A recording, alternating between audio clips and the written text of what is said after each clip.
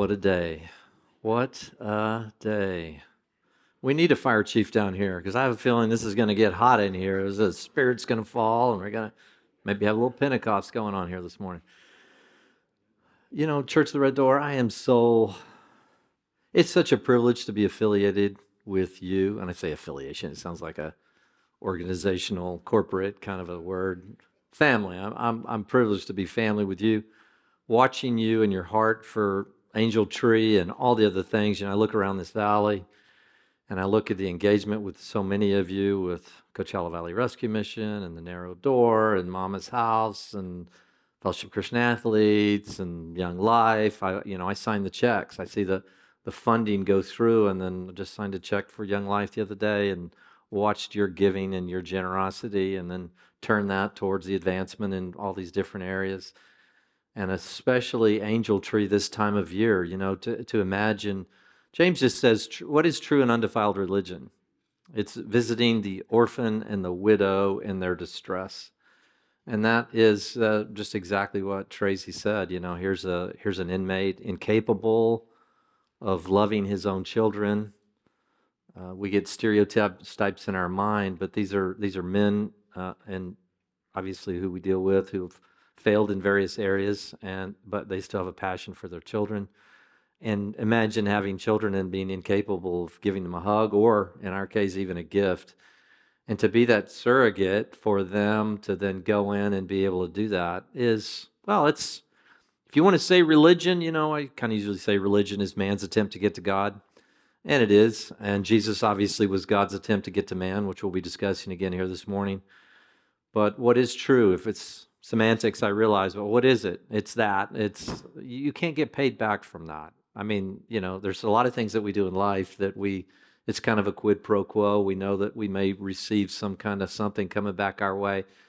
If you go to the poor widow or the poor guy in prison who's not able to extend and really be a citizen, there's no repayment for that. That's real faith. That's beautiful. That's a beautiful thing to be involved in. So anyway, I'm just proud to be your family. If you can, pride goeth before a fall. So I hope I don't fall down up here, but I don't care. I don't care. I'm proud of you. I'm proud of you as a family. And to watch. I mean, I was just watching the people come in and bring their gifts and all the stuff that they had, you know, gone out and purchased for these kids. We'll never know the full impact of that. And that's okay. We do a lot of things that we'll never know the full impact of. We just do what we're told to do, because why? We're serving King Jesus, and that's what we're going to talk about. Let's pray. Lord Jesus, we thank you for this morning. What a great thing to be here. What a great thing that we can meet without having to hide and some clandestine group off in some corner because of maybe a government that's intolerant of what we're doing here. We have the privilege, at least for now, in this wonderful United States of America, to be able to meet and think and talk about you and talk about your kingdom. And so, Lord, would you give us, as we always pray, before we open your word? Lord, I am not up to the task. I am in desperate dependence on your Holy Spirit to give us wisdom and insight, real insight. And I want you to strike a chord in us as we go through these scriptures. We're going to read the Bible again today, and we're going to think deeply about what all the prophets had seen as it relates to, well, this not only this time of year as it relates to his coming, but in this case, his exit as well. In Jesus' name, amen. Amen. Okay, so for those of you who weren't here last week, we started to go into something that many refer to as the triumphal entry, or Palm Sunday, or whatever it is that you view. And if you know anything about historically, and maybe you don't know a little what that means, but it's Jesus about a week before he's going to go to the cross, and he enters Jerusalem, and it is so packed with meaning. I can't express to you how meaningful the actions he's taking are to the global plans of the creator of the universe. I know that's hard to believe. I know some of you sit out there and you go, we are just such a tiny little dot in the totality of the cosmos. I mean, if it was just our solar system, we'd be insignificant. In light of maybe 2 trillion galaxies, how can this be? How can this be? How can this be the seminal moment of all of human history in something that appears like, well, some inconsequential little arm of a spiral galaxy out in the middle of God knows what, literally God knows what. Are there other universes? Are there other, I mean, it's so immense as to sometimes it makes us feel so inconsequential. And then for me to stand up here and say, this is the most consequential moment in all of human history, is kind of a grand statement. But if it's true, and many of us here today, and maybe even watching, believe that it's true, or maybe you're still wondering if it's true, but I want to show you some things today. It's very easy for me just to read this passage and say, this was Palm Sunday, and maybe make a few comments about it and go on. But I think for us to think deeply about this and to be persuaded on such a profound plane, to go, look what has been said, look what had been prophesied, look in the context in which Jesus comes, and it gives you deeper insight and it makes your faith grow. That's why we're just camping out here for a while.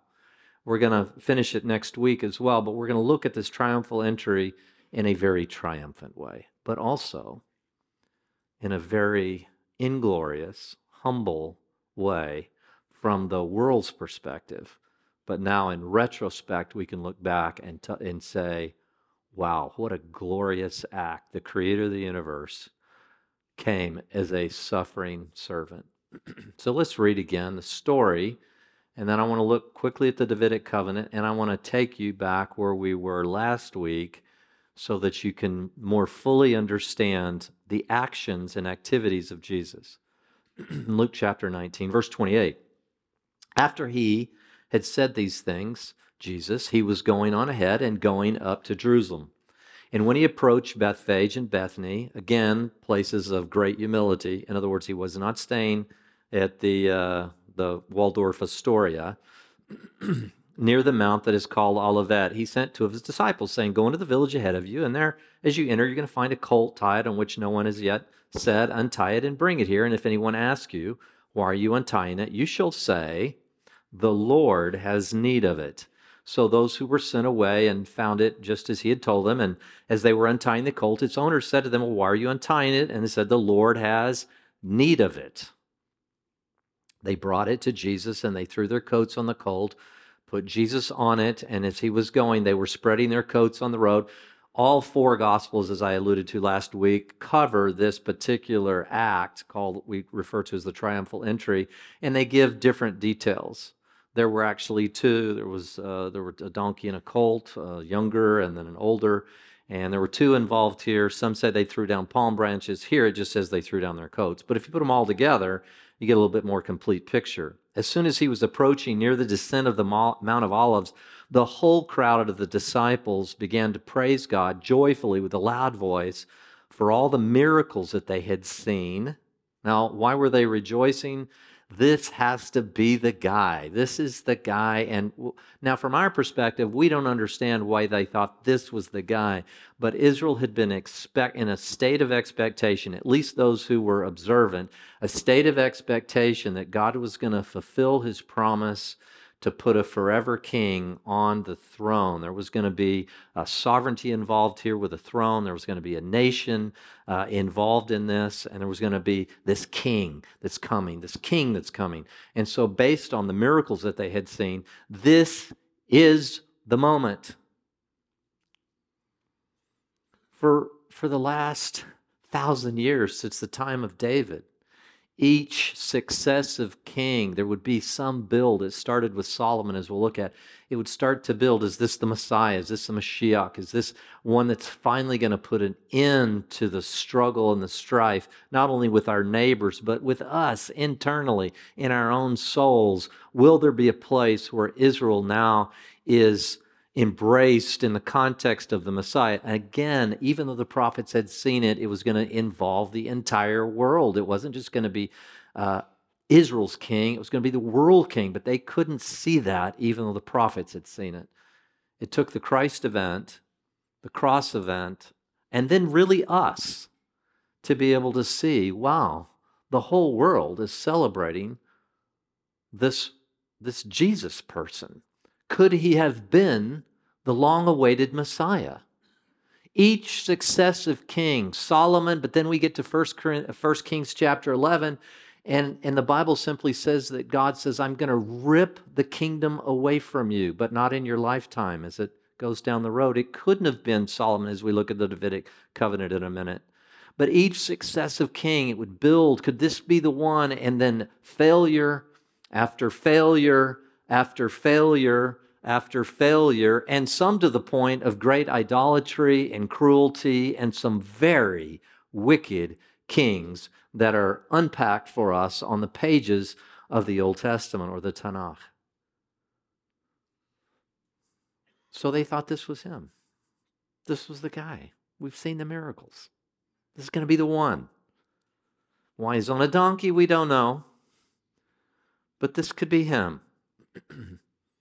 And they were singing, and they were quoting Psalm 118. Blessed is the King. Blessed is the King who comes in the name of the Lord. Peace in heaven and glory in the highest. And yet some of the Pharisees, the religious leaders in the crowd, said to him, Teacher, rebuke your disciples. But Jesus answered, I tell you, if these become silent, the stones will cry out. In some ways, and I know this may be a stretch, but I was in Israel one time, and we were just, you're among the stones, you're getting all the historical unpacking now, archaeologically discovered in the last 70 years, that perfectly and beautifully corroborates what many of the skeptics and critics and had argued against, even the Davidic dynasty, and whether Pilate existed or whether that he was, one of these rulers during the time of Jesus. And stone by stone, the unpacking as Israel had become a nation again and their archaeological diligence give credence to the every word being inspired, not just some mythological afterthought to create a religion, as many on the street still believe. Your friends, my friends, many here in the Coachella Valley, it just, it's some mythological fabrication hundreds of years after the fact. Well, the stones are crying out. The stones are crying out, in my view. Now, I want to take you again, we're just going to lay this foundation quickly, 2 Samuel chapter 7, because it's everything we're going to look at is predicated on this Davidic covenant. Now, what is that? Now, there are any number of covenants that are given in the Bible, starting back in the Garden of Eden, the Edenic covenant, the Noahic covenant, the Abrahamic covenant, which is and the Mosaic covenant, which is the law, and obviously we're going to get here the Davidic covenant, but eventually now we're living under a new covenant that Jesus inaugurated in his blood. But the promise to David, the King David, is so significant to this moment. I do not want to just gloss over this. I want to take you back and show you how prolific the authors were and inspired as they continued, God speaking through these prophets, continued to reiterate this forever king is coming to sit on the throne of Israel. He's coming, he will come. And then we're giving some strange things that accompany that, as we'll see this morning. Like a shepherding, we saw that in Jeremiah 23 last week, a kind of a shepherd king. And I don't know, it just gets very opaque. And I think that's why so many of my Jewish friends have just kind of quit waiting, and I don't really think about a Messiah coming anymore. Because as Jesus said on the cross, it's finished. In other words, there are a few Orthodox groups out there that saw Rabbi Schneerson, who's since passed away. They thought maybe he was the one, or they used to put billboards up in Israel and things and around the United States. And they're occasionally, but most of my Jewish friends are. And I remember being on a plane one time. I was getting on a plane. I think I was flying to, I don't know where I was going, New York or Atlanta or somewhere. And I remember getting on a plane. I had some Orthodox Jews sitting in front of me that had been in Palm Springs, and I just kind of stuck my head up right in between, and I thought, well, they're probably going to throw me off the plane, but I stuck my head up there, and I go, may I ask you a question? Are you still anticipating Messiah to come? And I just kind of looked bewildered. It wasn't really something that it's more of thinking about the social structure and morality and things like that, but not really thinking about a king coming. Many of them are not. This was the promise. This was the promise of the Davidic covenant. Let me read again. Allow me to read. And boy, next week this is going to be unpacked in a way that I think it's going to blow your mind. Blow your mind. because it's a little, how do we figure this out? So verse 12, when your days are complete, this is Nathan speaking to David, and you lie down with your fathers, David, I will raise up your descendant after you. That's why it's so important we get the New Testament that Jesus was in the line of David. That's why we have the genealogies in both Matthew and Luke extensively, because they're trying to make a connection with Jesus to the Davidic line. Because if he wasn't, we can discount him immediately. This is a descendant of David. Your descendant after you, who will come forth from you, and I will establish his kingdom. Okay, so there's going to be a kingdom. There's going to be a nation kingdom here. He shall build a house for my name, and I will establish the throne of his kingdom forever. And I will be a father to him, and he will be a son to me. And this is what we're going to really address next week. When he commits iniquity. It's very confusing, right? In Hebrew, there's a hifil stem that's involved in that. How do you unpack this Hebrew word, asher, and it can be when or if, but even if, it's very you struggle, because in the Hebrew, there's no punctuation, and that's how it should read, and then you go back to the Masoretic text, or you go back to the Septuagint, and wake up your neighbor now. But you get the point. I mean, this is just so complex to try to unpack.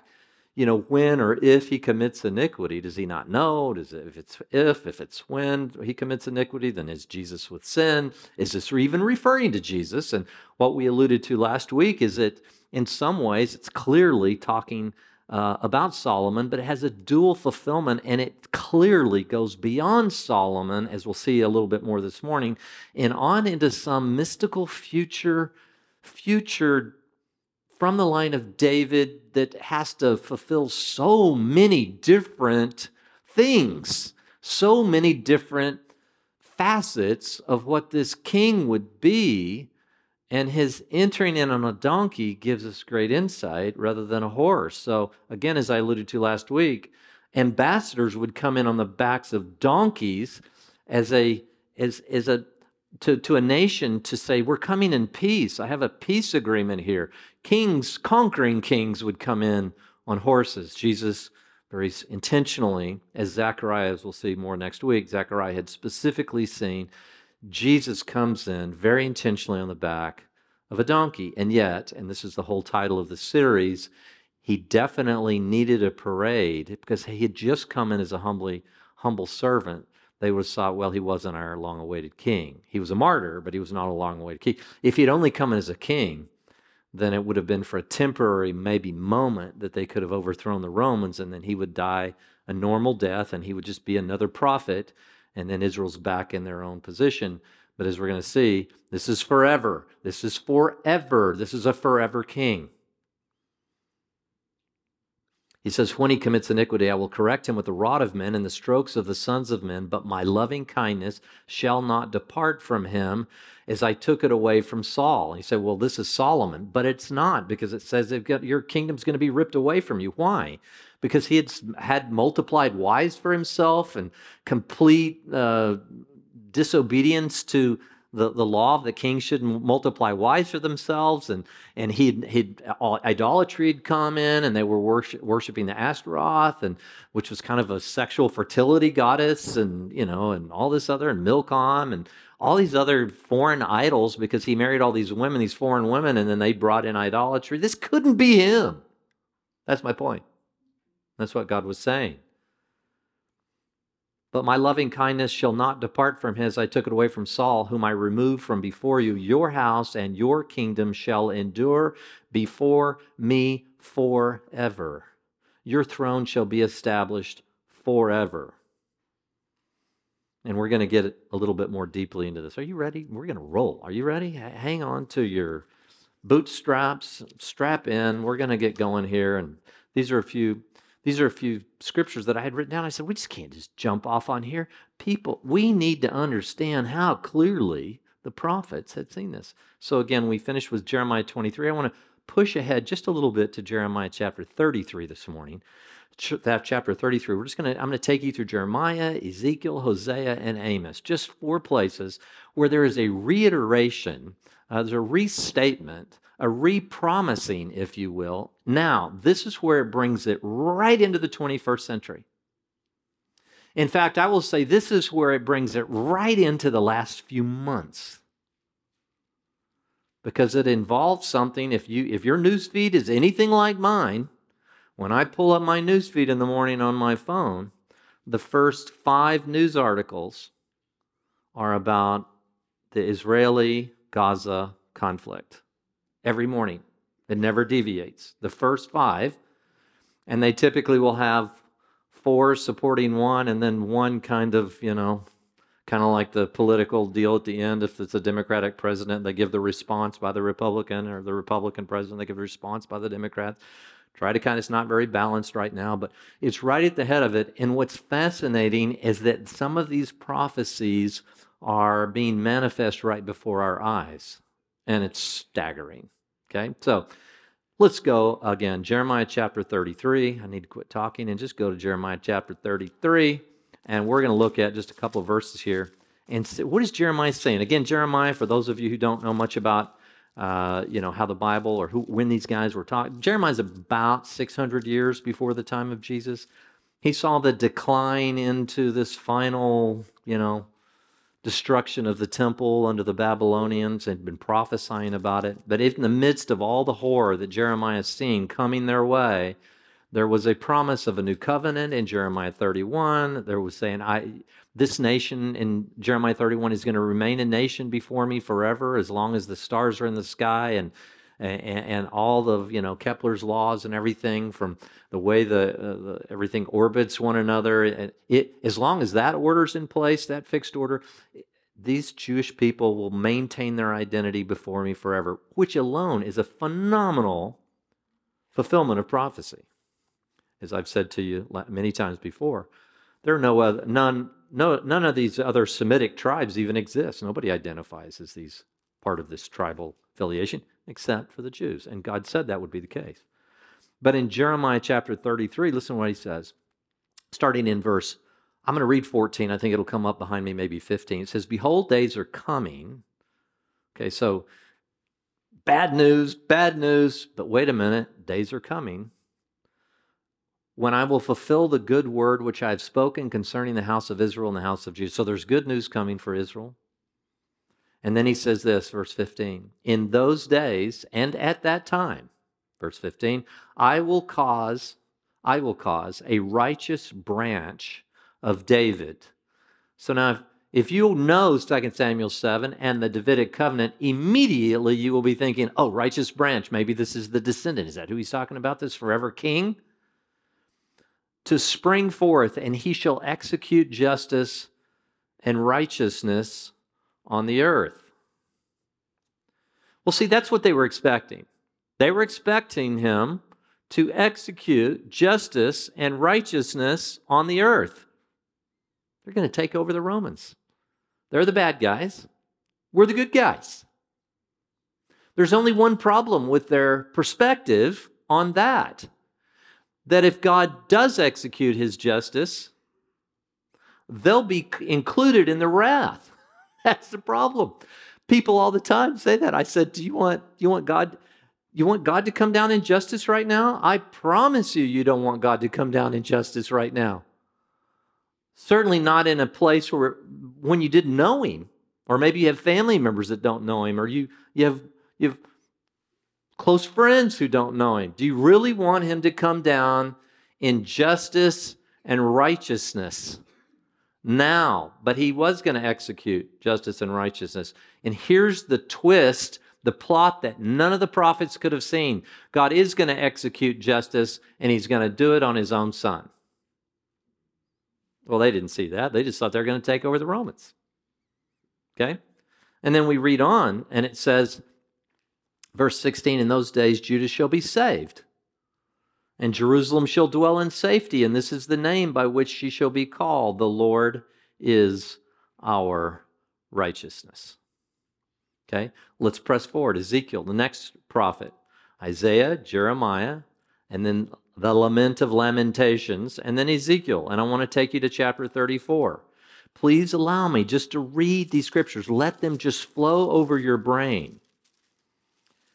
There's a lot of, these, again, we're so grateful that the Septuagint, which is a Greek version of the Hebrew Bible, was codified close to 200 years before the time of Jesus by one of these Egyptian heads of state who brought together in Alexandria 70 different, actually 72. It was 6 from each tribe of the 12 tribes, and said, will you take the Torah, or the first 5 books of the Pentateuch, and give us a working translation in Greek from, your God, Ptolemy.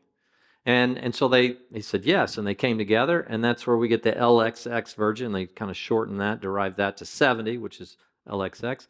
And then that's the Septuagint. Some say Septuagint, but many say Septuagint.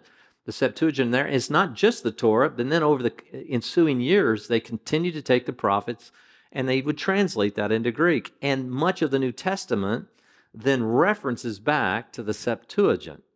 And then over the next few hundred years, then we have what's called the Masoretic text. But this is the Septuagint. And this is important because as we see this, we'll see this unpacking of, again, the same thing. What are these prophets seeing? Ezekiel chapter 34, I'm going to read verses starting in 23 here, okay? He had just said, contextually, he had just told Israel again. He says, here's what we're going to do. He says, I'm going to take away those shepherds that are muddying the waters with all their teaching. They're not willing to drink this water. They're just muddying it with their feet, and I'm going to put a new shepherd over them. Now we're kind of a shepherd, kind of a shepherd king. What is this? Who's this? Who's this coming down the pike? Now Ezekiel is writing this after the Babylonian captivity. He is actually in captivity by the river Kabar, and he's actually writing through these visions that God's given him about a future reality. And he says this, then, verse 23, I will set over them one shepherd, my servant David. You can't read that literally. That's what they were trying to do in the New Testament. It says, David's still buried. Sorry to be so graphic, but go dig him up. You'll still find, he's still in the ground. His body's in the ground. Who's this talking about?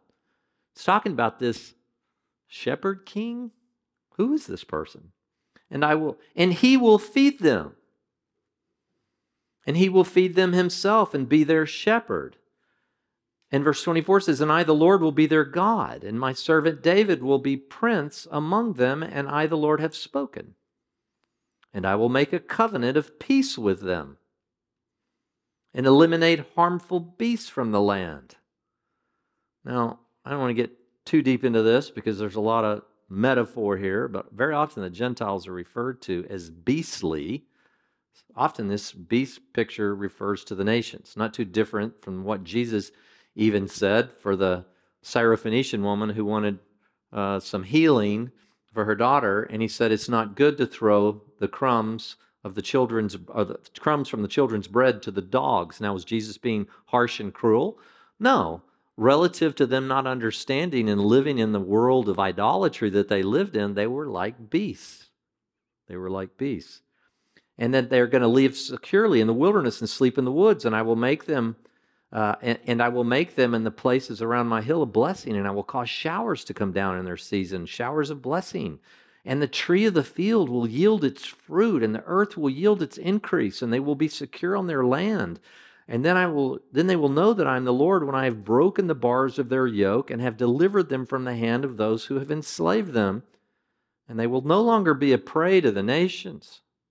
Now, we tend to get these ideas it's going to happen in one punctuated moment in time in history. And when we're reading this, we realize that Jesus did come 2,000 years, and he did execute justice, and it was executed on himself. He became the voluntary living sacrifice for the entire world. And yet now all of a sudden you see the regathering pictures of Israel regathering as a nation again, which we talk a lot about in here. Spent some time during the October 7th tragedy about the regathering of the nation of Israel and what has happened and ensued in these last 70 plus years since they became a nation.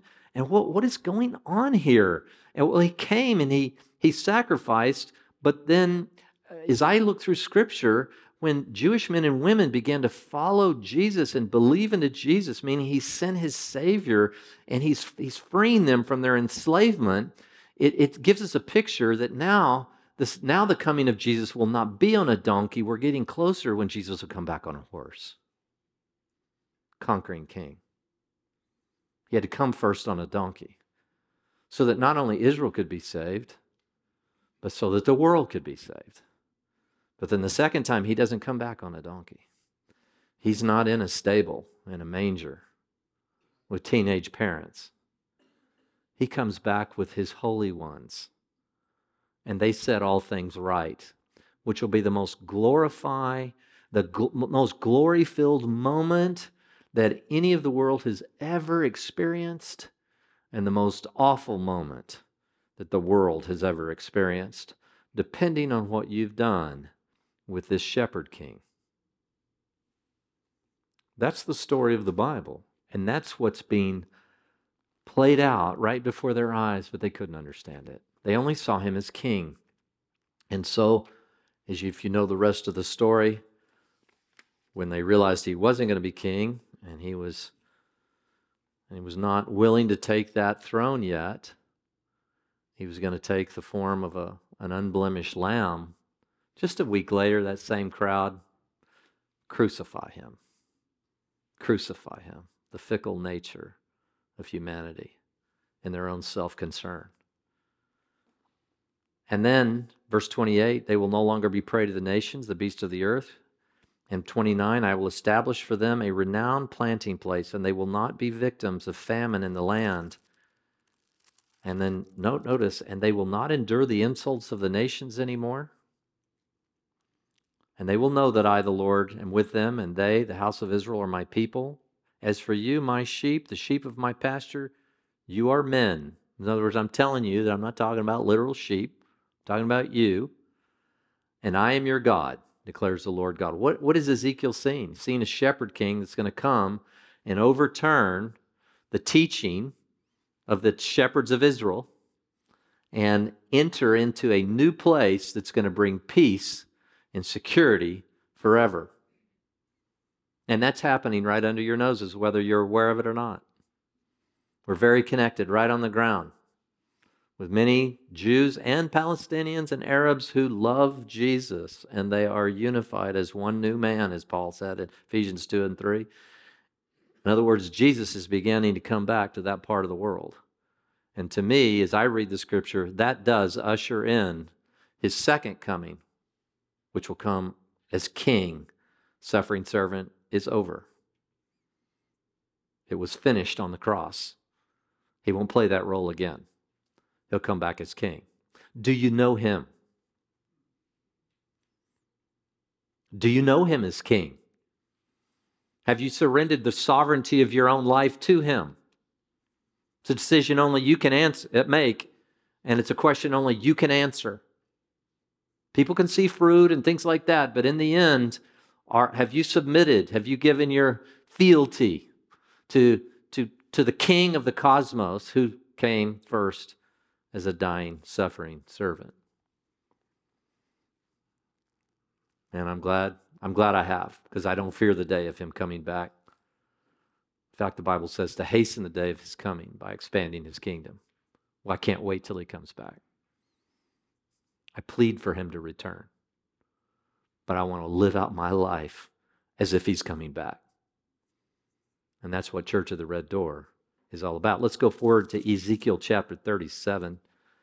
Again, I'm just kind of doing a little run through here so you can just say, wow, all of them are saying the same thing? This Davidic king, this Davidic shepherd, this Davidic... Who is this? Who could this possibly be? Chapter 37, let's start here in verse 24. It says, again, he's just talked about the reunion of both Judah and Israel as a nation rather than being two independent, the 10 northern. And that's actually happened now in our lifetime. Israel's just one nation. They don't consider themselves the northern kingdom and the southern kingdom. In some way, these sticks have been rejoined.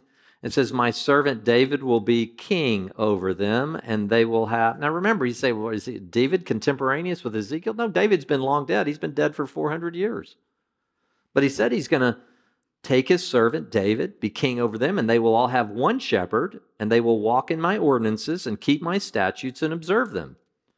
And they will live on the land that I gave to Jacob my servant, in which your fathers lived, and they will live on it, and their sons and their sons' sons forever. And David my servant shall be their prince forever, and I will make a covenant of peace with them. It will be an everlasting covenant. Here goes that covenant thing again. A deal. It's a covenant of peace now. He says, I will place them and multiply them and set my sanctuary in their midst forever. My dwelling place also will be with them, and I will be their God, and they will be my people. And the nations will know that I am the Lord who sanctifies Israel when my sanctuary is in their midst forever. So what happens is, he's coming back.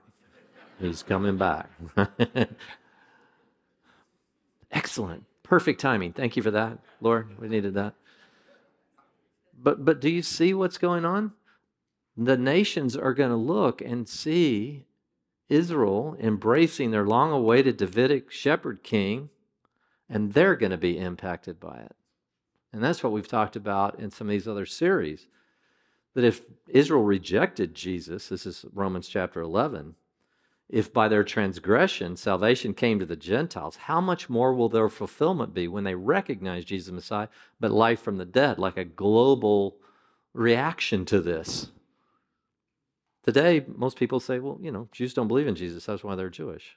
I know, I can introduce you to a lot of Jewish friends who love and believe in Jesus and follow him and believe that he was the fulfillment, the very embodiment of the Davidic king.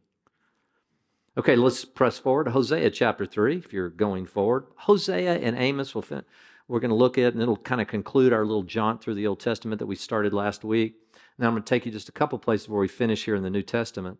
Hosea and Amos are writing about the same time as Isaiah. So now we're actually going back in time, roughly 50 to 100 years from Jeremiah, and then even more from Ezekiel. So Ezekiel's in captivity. Isaiah was writing. So Ezekiel's, in that mid 6th century, and then here we have Isaiah. So this is 100 years removed and before, and yet look and see what Hosea is saying here. Hosea. So Hosea chapter 3, and let's just look at this. And again, what we're looking for clues that the prophets and descriptions of the prophets and how they were defining the Davidic king.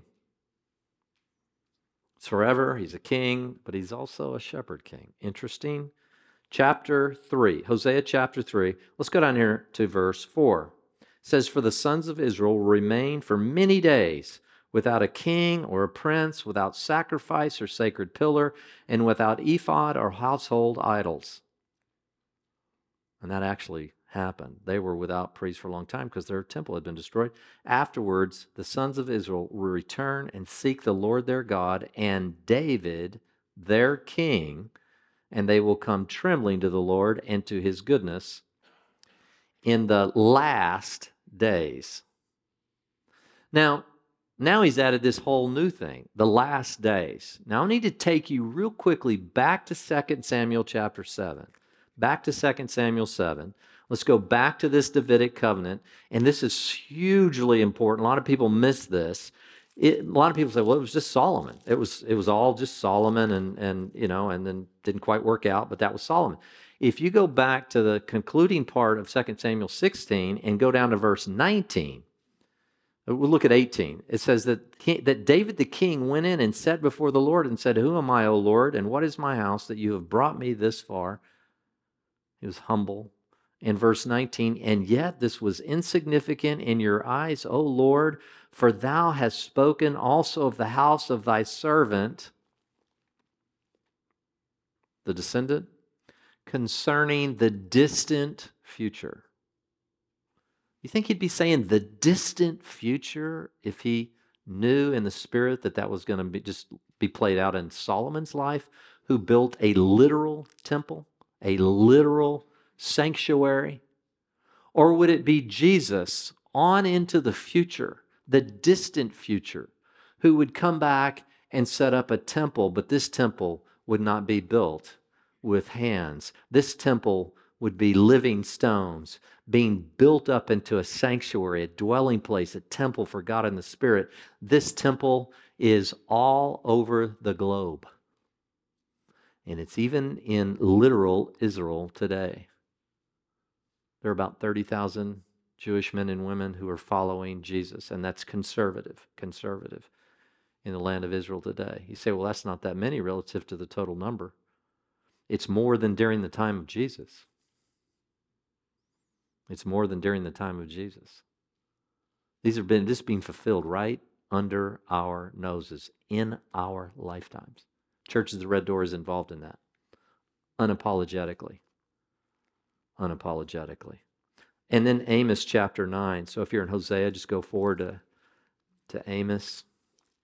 Look, if you're kind of new to the Bible and you're watching this morning, or you're here at Church of the Red Door, you're watching online, look, you may get some of this, not get some of this. What does this really mean? I just want you to know that we take this seriously. I am not a person who likes to be deluded into believing what is nonsense. I want to think thoughtfully and carefully. I don't want to commit intellectual suicide just because I want to believe in some kind of magic fairy dust that means I'm going to pop up out of the ground one day and be resurrected. I want good reasoning proof that Jesus was exactly who he said he was, and that these actions need to be understood. Why the donkey? Why the parade?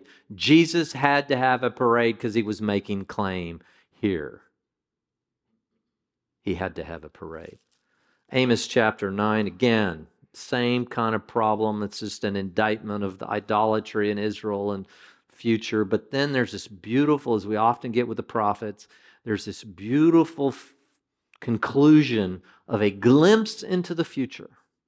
And listen to how they frame the encouragement through this. Well, it's a guy who tended fig trees, and he was mostly prophesying to the northern kingdom at this time. Again, Isaiah, the contemporaneous with Isaiah and Amos as well, and Hosea. He says, listen to this. He goes, verse 11, in that day, now he's talking about the future. Don't worry, there's hope. In that day, I will raise up the fallen booth of David. Well, there he goes with David again. What's he talking about? And wall up its breaches, and I will raise up its ruins and rebuild it as in the days of old, that they may possess the remnant of Edom and all the nations who are called by my name, declares the Lord who does this. What? Just again, you've got to realize the prophets keep coordinating this with the nations, and not some of the nations, not just the surrounding nations, all the nations. Behold, days are coming, verse 13, when the plowman will overtake the reaper and the treader of grapes, him who sows, when the mountains will drip sweet wine and the hills will be dissolved.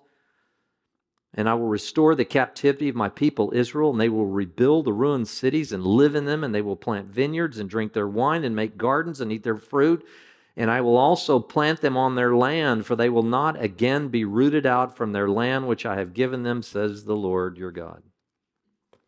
People are all freaking out. Is Israel going to lose its? Are they going to be? You hear the adage from the river to the sea and all this, and you know, you see these pro-Palestinian marches and things going on around the globe, and from the river to the sea, from the river to the sea. Not according to Amos. I think I'll hang my head on that.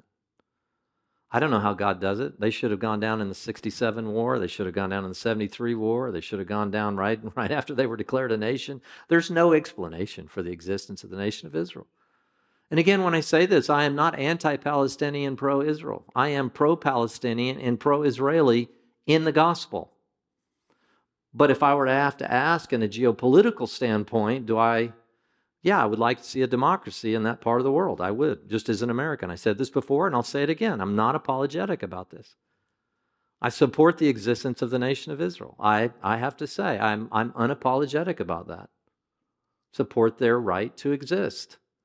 And no, I don't defend everything that Israel has ever done since their origins as nature. And I don't even pretend to speak into what's going on over there right now. It breaks my heart to see what's happening among just Palestinian mothers and children who are just trying to raise their family. I mean, I can't overlook that, but by the same token, this is a nation state. There's Hamas on their border. And all. I mean, we could sit here and talk about the puppet stage all day long and get inflamed and be infuriated and all that kind of thing. It breaks my heart for the anti-Semitism that's rising right here in the United States. I hate it. It breaks my heart. It's not the heartbeat of God. These are the sheep of his pasture. They may be lost sheep, some, but they are still the brothers, the very covenantal brothers of Jesus. But they have to embrace him as Jesus. The gospel is the same for Jew or Gentile. It goes first to the Jew and then to the Gentile. I'm unapologetic about that, but I see great hope. And when you see Israel becoming a nation again, and when you see the activities on the ground, you know what I sense in the air? Here's what I sense in the air. There's a king coming back. A king is coming back. And this triumphal entry will not end a few days later in crucify him. Crucify him. This triumphal entry will result in every knee bowing and every tongue confessing that Jesus is the King and the Lord of the universe. Now that's good preaching. All right, so New Testament, real quick. Here we go. Okay, got just a few more minutes here. Luke chapter 1. Now with that in our brains, right? So, oh man, this triumphal entry is making a lot more sense to me. What were their expectations? Could this be the king? It wasn't David because he had been in war. It wasn't Solomon because the kingdom was ripped away from him, and now you got split kingdoms and this and that. And who could it possibly? Maybe it was Hezekiah, Josiah. No, it couldn't be those guys. Was it Asa? Who was it? This is him because we've seen the miracles. We saw what happened with the blind man. We saw him feed the masses. This has to be him. He's cloaked in power. This is some otherworldly kind of king. Let's give him a parade. What is he doing? Ted, what did you do allowing him to be on that donkey? He said he wanted to be on a donkey, but why? He said, this is a kingly parade. He's going to take over Rome. All right, if he wants a donkey, we've understood Jesus to be strange. We know who he is, but he doesn't know who he is. Strike that, reverse. They didn't know who he was. He knew exactly who he was.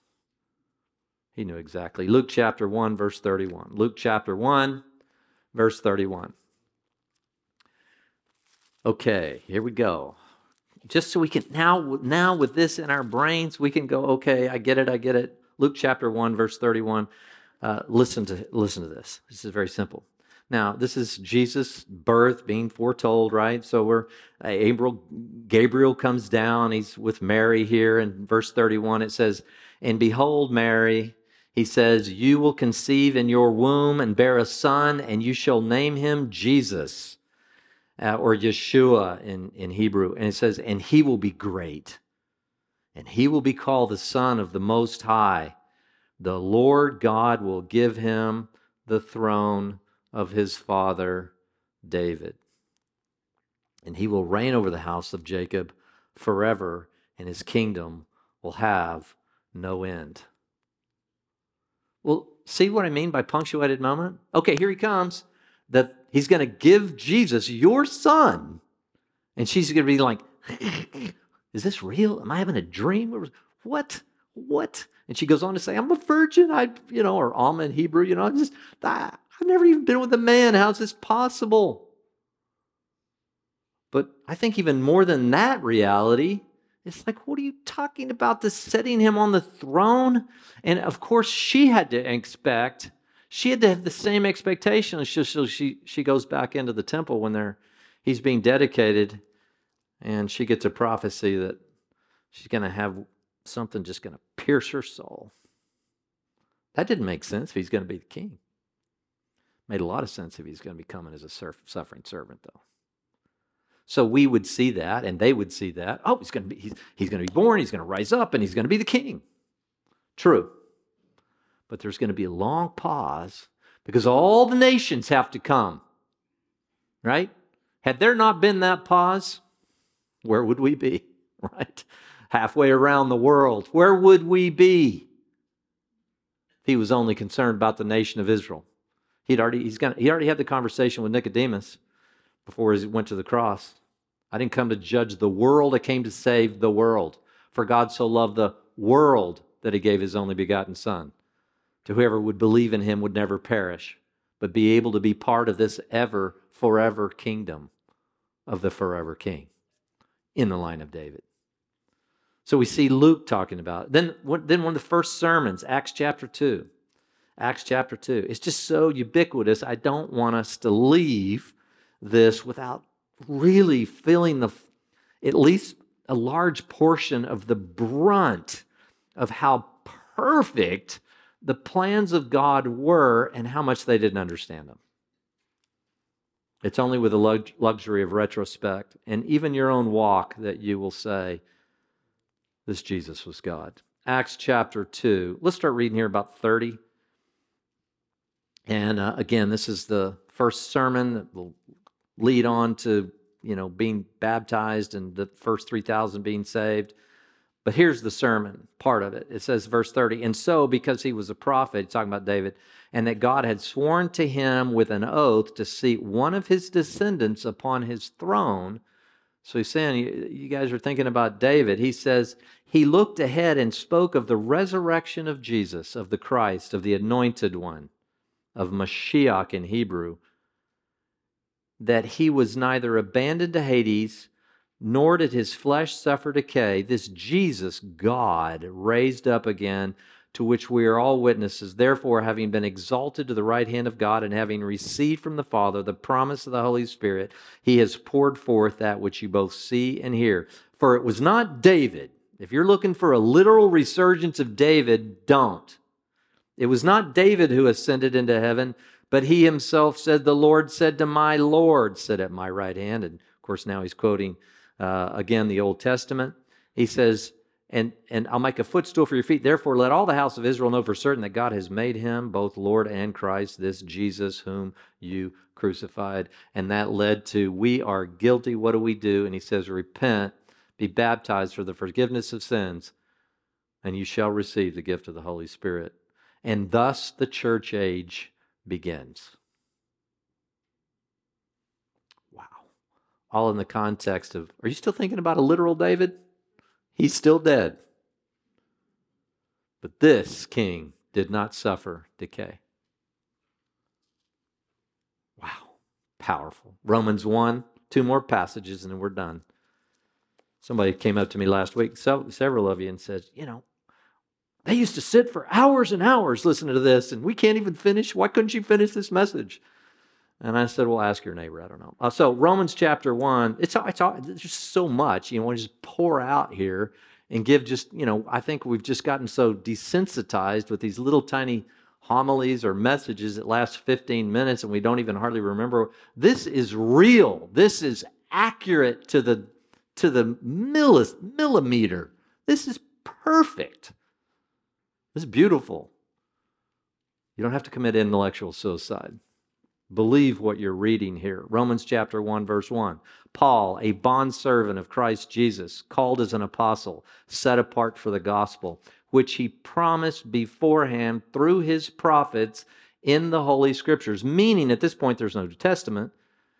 Meaning what? The Tanakh, or the Septuagint, the Greek version, pretty much what they were going after here. Concerning his Son, who was born of a descendant of David according to the flesh, who was declared the Son of God with power by the resurrection from the dead according to the Spirit of holiness, Jesus Christ, our Lord. And again, they're bringing in this idea of the Son of God, which is exactly what we got in 2 Samuel chapter 7. So it's not just pulling, here's a bunch of stupid Gentiles in these councils 300 or 400 years after the fact, making up there was this normal Jewish rabbi named Jesus who somehow has now been mythologized and made the Son of God. Are you with me? No, it's all here, and it's all in the Holy Scriptures. And I'm not talking New Testament. I'm talking something, again, that was solidified, codified, if you will, several hundred years before the time of Jesus. And then finally, go all the way to 2 Timothy. Paul's writing to this pastoral to this young man named Timothy. I hope you get excited. I hope I'm not the only one here excited about this today. I won't ask you to say amen, but if you would say amen when you get a chance, that would really, really appreciate that. There we go. Okay. 2 Timothy chapter 2. This is it. Drum roll, please. 2 Timothy chapter 2. Let's look here at verse 8. Again, he's writing to his young protege, Timothy, and he says, Timothy, remember Jesus Christ. Verse 8, 2 Timothy 2, descendant of David. They keep saying that. Why? Because they understood this Davidic covenant. Because they understood the Son of God language. Because they understood the shepherd king kind of deal. He said, according to my gospel. Right? Part of you telling the story, and I said this earlier, part of you telling the story to your friends who don't know Jesus is this necessary part of it. Him being a descendant of David is part of the story, the gospel story, for which I suffer hardship, even to the imprisonment as a criminal, but the word of God is not imprisoned. For this reason I endure all things for the sake of those who are chosen, that they may obtain the salvation which in Christ is eternal glory. It's a trustworthy statement. If we died with him, we'll live with him. If we endure, we'll reign with him. If we deny him, he will deny us, because he's not coming back as a suffering servant. He's already done it. If we are faithless, he remains faithful, for he cannot deny himself. Look, if you have that in your noggin, if you have that in your brain, and you go, okay, I get it. He needed a parade because he was a king. But equally, and we'll see this in such stark relief next week, I hope it just floors you. But he also need to come as a servant king, as a sacrificial Son of God, Lamb of God. And then that's going to begin to make sense of if, when, Asher, Hithiel, Stem. It's going to make sense of that statement. If he commits iniquity, it's going to make sense to you in a way I don't think you will have ever really conceived of. Or at least if you have, and obviously many of you have, that it'll deepen your understanding of his sacrificial nature and who he is and how much he loves you. Do you realize how much he loves you? He could have just come as king. And he came as king. But he came to die so that we could be included in this family. Now that's worth celebrating. And we are celebrating through all this glory up here. His coming. Right now we're talking about his exit. But in just a couple of weeks we'll be celebrating his coming to earth. Let's pray. Father, we thank you for this. Lord, there may be people watching or people right here at Church of the Red Door or somebody sees this down the road, Lord. And they just say, it's exciting, but it's a little terrifying. It's only terrifying when you're on the outside looking in. The Bible's clear. Believe upon the Lord Jesus Christ and you shall be saved. Or that first sermon that included this Davidic line, repent, be baptized for the forgiveness of your sins, and then you'll receive the power of the Holy Spirit. Lord Jesus, help us not make it more complicated than it is. The entry is simple. It was all paid for by you. The donkey riding you. The humble servant you. Lord, let us get that through our skulls. It is not based on what we do. It's based 100% on what you did. But once we get it, we'll want to live for you. We'll want to serve you. We'll want to get a head start because all of eternity will be us in perfect complicity with your plans for all known time. Time without end, eternity. We can't even fathom it. Lord, help us get this in our souls. So if you want to give your life to him and you fear him coming back as king, you just tell him, Lord, I forgive me of my sins. I give you my life. I don't even really fully understand what that means, but I choose to follow you. Tell him that. And then tell somebody, be baptized. We'll be happy to baptize you. We're going to be baptizing a lot of folks in February. We'll be happy to baptize you. And welcome to the kingdom. Welcome to the gracious Shepherd King's sovereign universe. In Jesus' name.